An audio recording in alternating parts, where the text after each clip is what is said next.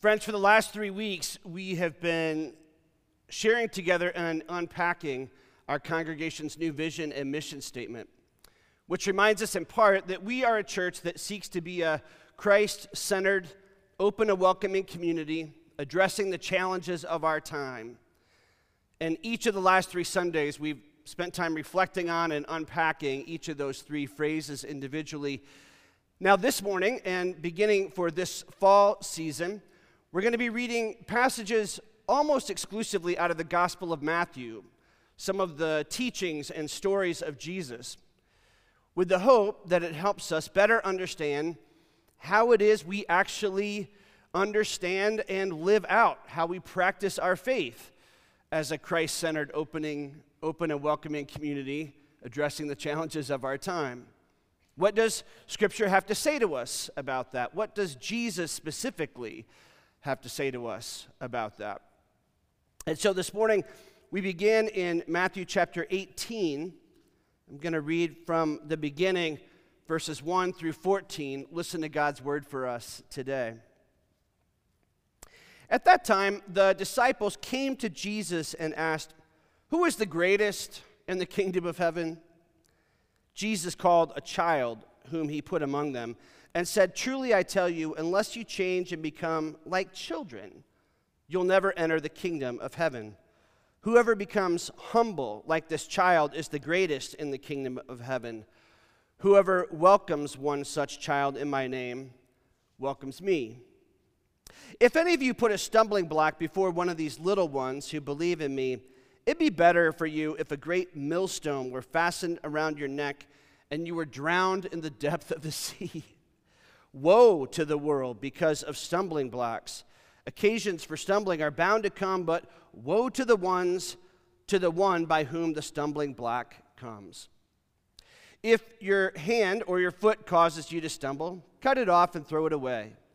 It's better for you to enter life maimed or lame than to have 2 hands or 2 feet and be thrown into the eternal fire. And if your eye causes you to stumble, tear it out and throw it away. It's better for you to enter life with 1 eye than to have 2 eyes and be thrown into the hell of fire. Take care that you do not despise one of these little ones, for I tell you, in heaven their angels continually see the face of my Father in heaven. What do you think? If a shepherd has 100 sheep and one of them has gone astray, does he not leave the 99 on the mountains and go in search of the one that went astray? And if he finds it, truly I tell you, he rejoices over it more than over the 99 that never went astray. So it is not the will of your Father in heaven that one of these little ones should be lost." Friends, this is the word of the Lord. Thanks be to God. Let us pray.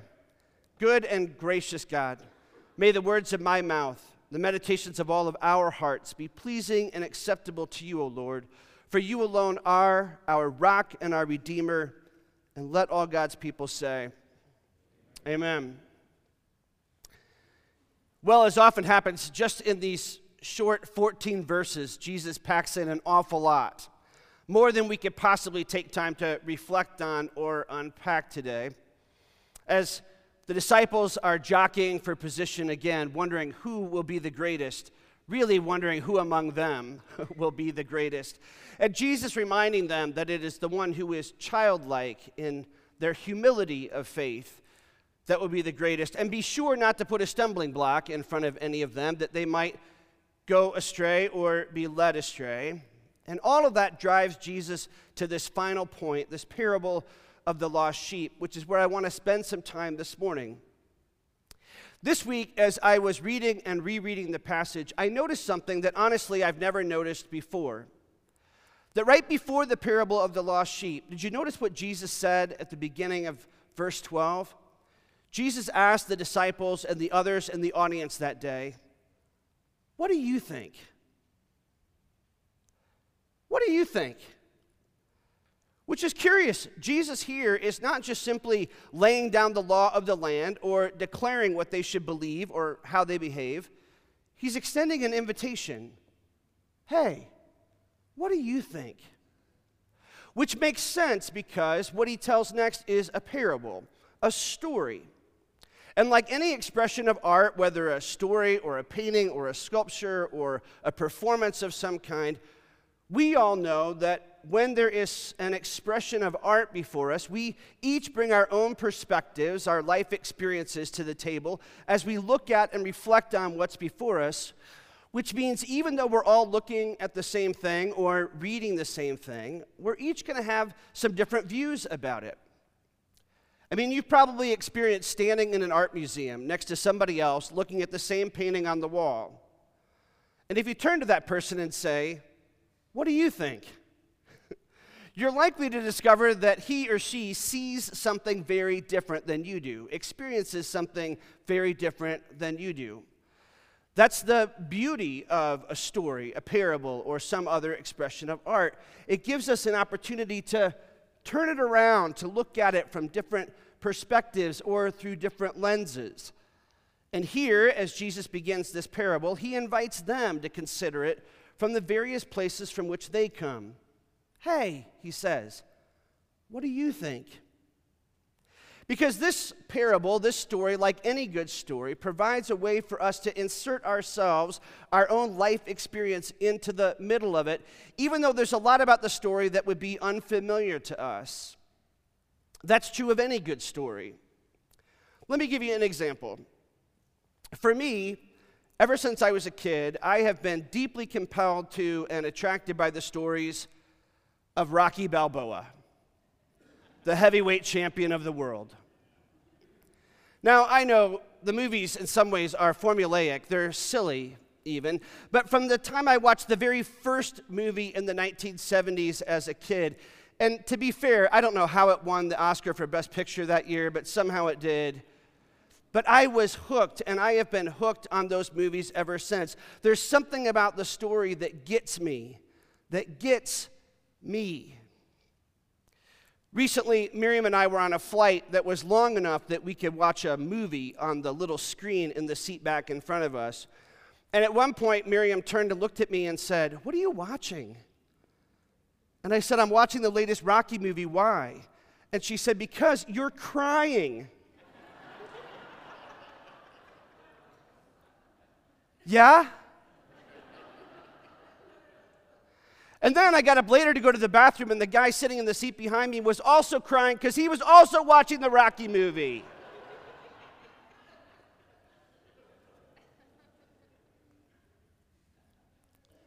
Now, look, the truth is, there's a lot that I don't relate to. I'm not Italian. I'm not from Philadelphia, though I do love a good cheesesteak. And there's nothing particularly about my physique that screams heavyweight champion of the world.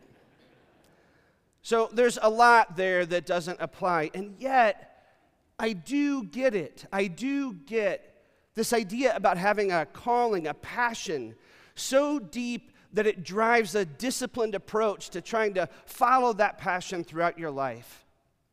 I do get what it feels like to get knocked down onto the mat by the circumstances of life and to try to screw up the courage and the resilience to get back up again and keep moving forward. I get that. And if I'm honest, I get the desire to go from a slothful couch potato to the pyramid of physical fitness just in the span of a 3.5-minute musical montage. Don't we all get that part of the story too? And when we look at the parable of the lost sheep, it's also true that none of us probably have much experience in being a shepherd. Though to be fair, in northern Colorado, I know some of you have been ranchers or are ranchers. You've got some experience, but we really don't get what it means to be a shepherd. We certainly don't get what it means to be a sheep. There's a lot about the story that could seem foreign to us, and yet we do get what it feels like to be lost. I know what it feels like to be lost. And I know what it feels like to be found. And I've had the experience of trying to seek out and find others who are lost. There are parts of this story that we get because there are parts of the story that get us. Now, as Jesus is relating this parable before the disciples and the others in front of him, it's important to realize that A flock of 100 sheep in first century Palestine would have been a substantial sized flock.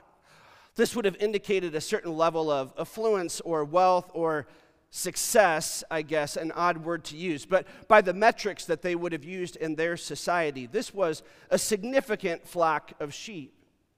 And so to that audience, it would have seemed strange that the shepherd would risk the safety of the 99 in order to go after the one. After all, it's just one out of 99. I mean, that's a reasonable risk to take in managing 100, is that, yeah, once in a while you're going to lose one. That would just seem to be reasonable. It's like a retail store builds into its margins of its annual sales projections a certain amount of loss through shoplifting or damage or whatever else. If you got a big store, you know you're going to lose some things once in a while, and that's fine. You don't lose a lot of sleep over that. I thought through that lens this week about our own church here at First Presbyterian. We know nationally that more than half, substantially more than half of the churches in the United States today have 100 or fewer members in them. And so at least by that metric, we're a pretty good-sized church here at First Presbyterian. Look around at all these people gathered here, even on a holiday weekend. And so it would seem reasonable to think, yeah, we're going to lose a few sheep once in a while. That's okay. We're doing pretty well. Look around. We've got a pretty good-sized flock here. But that's not the way that Jesus approaches it, and I think Jesus is inviting us not to approach it that way either.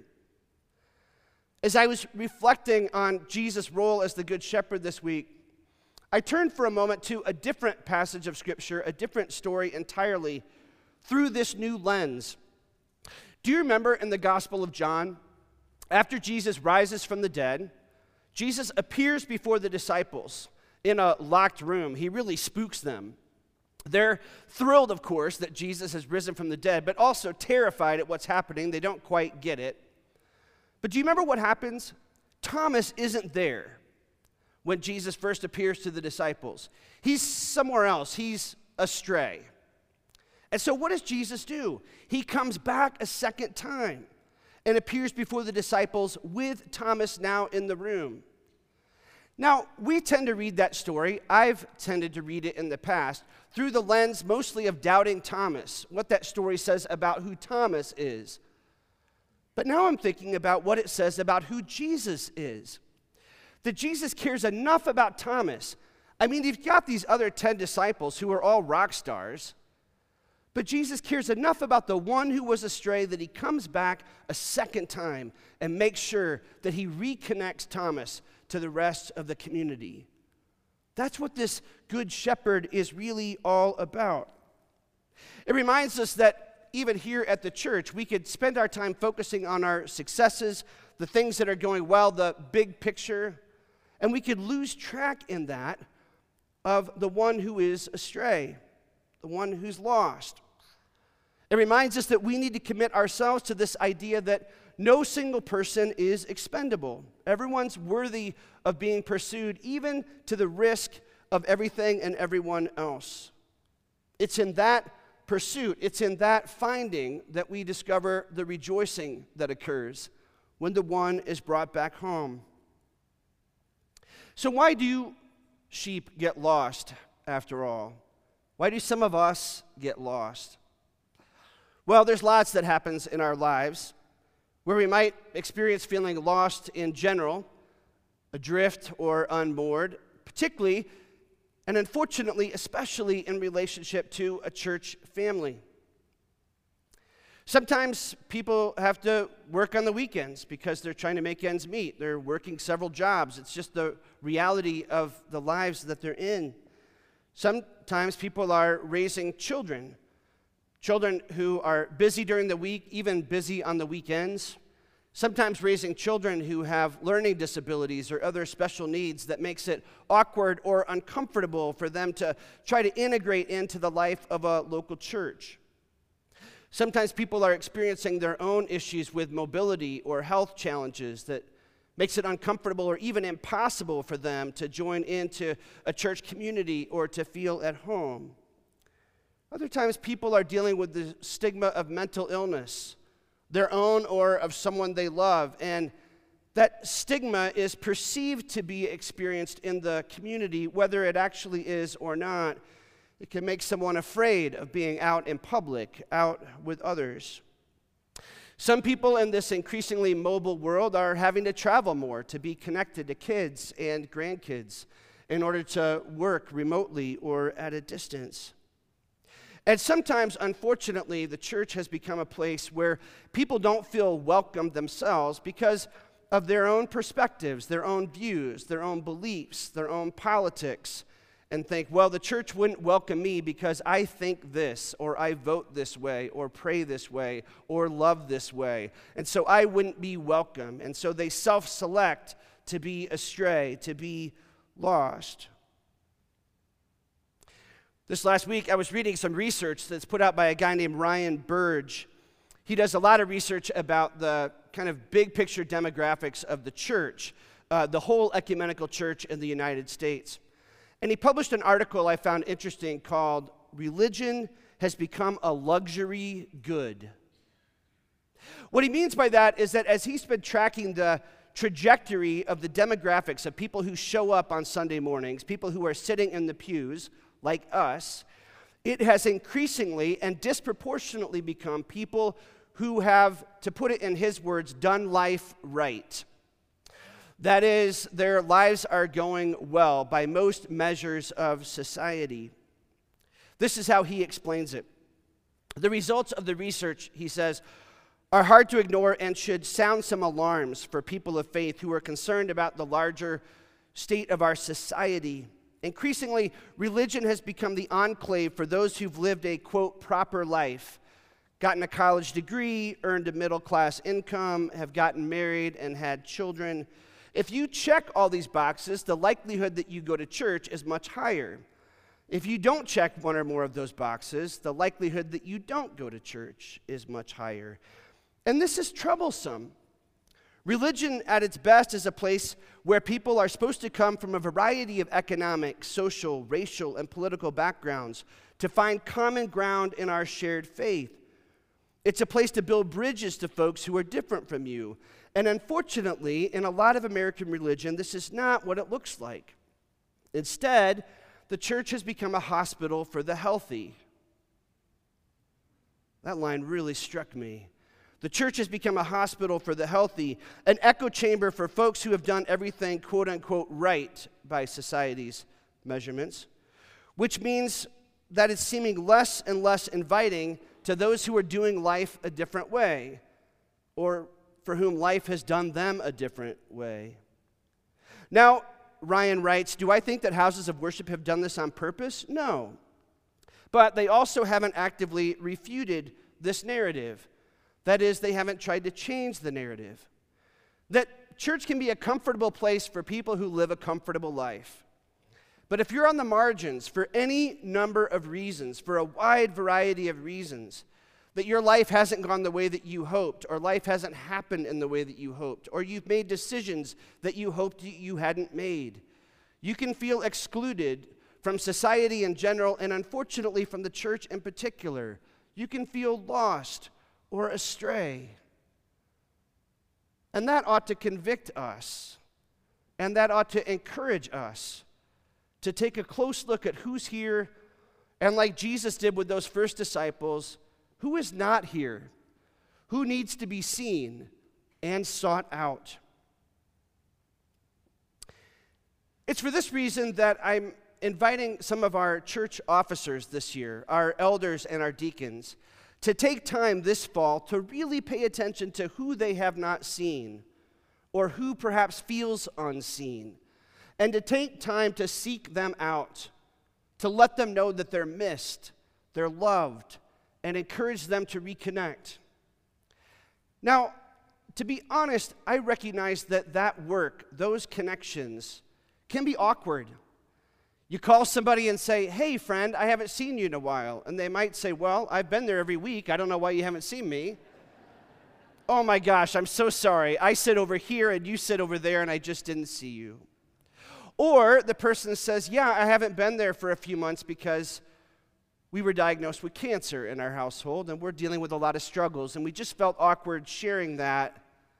Or some other circumstance becomes known in that.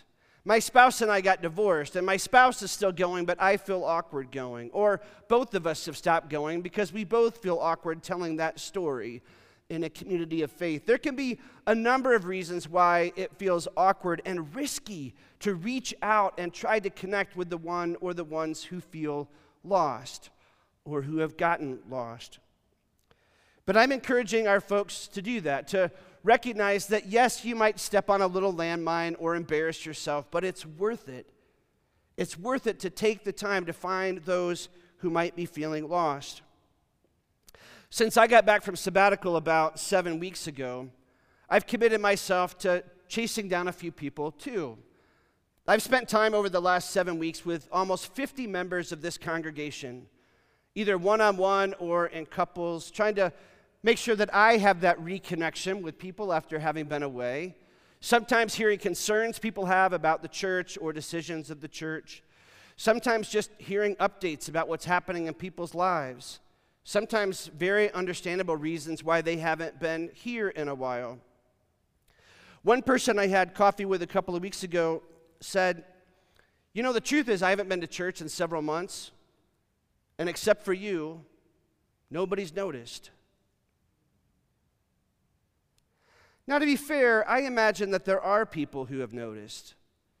It just feels awkward sometimes to reach out, to take that risk, to kind of get over that social hump or obstacle that gets in the way.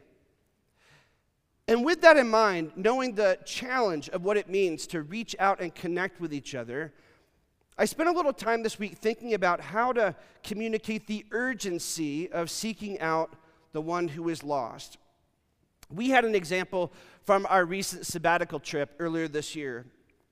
At one point on the trip, I realized that I had taken my baseball hat that I had been wearing. It had gotten dirty. I'd rinsed it out in the sink, and I'd set it on the balcony of our hotel room to dry out. Unfortunately, I forgot about it.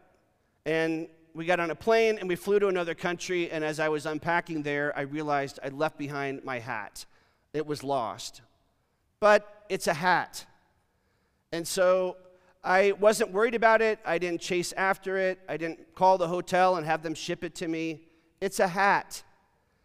I knew for a couple of bucks I could find a discount clothing store and replace my hat. It wasn't a big deal. However, about a month later, we were in Serengeti National Park in Tanzania. And to set up the story, if you haven't been on a safari before, I want to show you what a safari vehicle looks like. This is a typical vehicle where the roof pops up so that you can stand up inside from your seat and with your binoculars look out or take pictures. Well, we had both a camera and our iPhones that we were taking pictures with. And one day I had taken some pictures out the back with my iPhone of a lion we saw. And then we sat back down and we drove across very bumpy gravel roads about a half an hour to get to the visitor center, our next stop. When we got there, I realized that my iPhone was missing. And this mattered. It mattered because there were hundreds of photos on there I did not want to lose. It mattered even more importantly because there were plane tickets and hotel reservations and other details for future travel that were in that phone, that were stored on that phone, that would be really, really hard to find or replace in some other way. And because of the urgency and the importance of what was lost, there was a desperate and frantic search to find what was lost. For a half an hour, we tore that Jeep apart, every square inch, trying to find that phone. And finally became convinced that it must have dropped out somehow, maybe from a door that had swung open, or I dropped it over the edge on the top. And we began to think about how could we go back and impossibly try to find this phone out in the dirt in the middle of the Serengeti. As a last-ditch effort, I stood up to sort of recreate the experience of having last seen and touched the phone. Michael, could you put that photo back up again? If you notice at the back of the Jeep there on your far right-hand side, there's a little luggage rack attached to the top of the vehicle. It's a little grooved metal rack that you can attach luggage or supplies to. And it turns out that those grooves in the rack are exactly the width of an iPhone. I mean exactly. And so my phone had slid down into that groove, and despite the fact that we were on these bumpy roads, it had held on for the ride. And I can tell you, there was much rejoicing.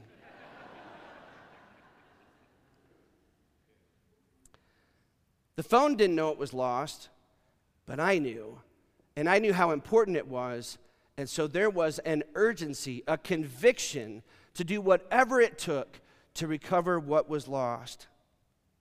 And I wonder if we could think the same way about one another in a community of faith too. Because it turns out that chasing after the one who is lost also means something to the 99 who are there remaining in the flock.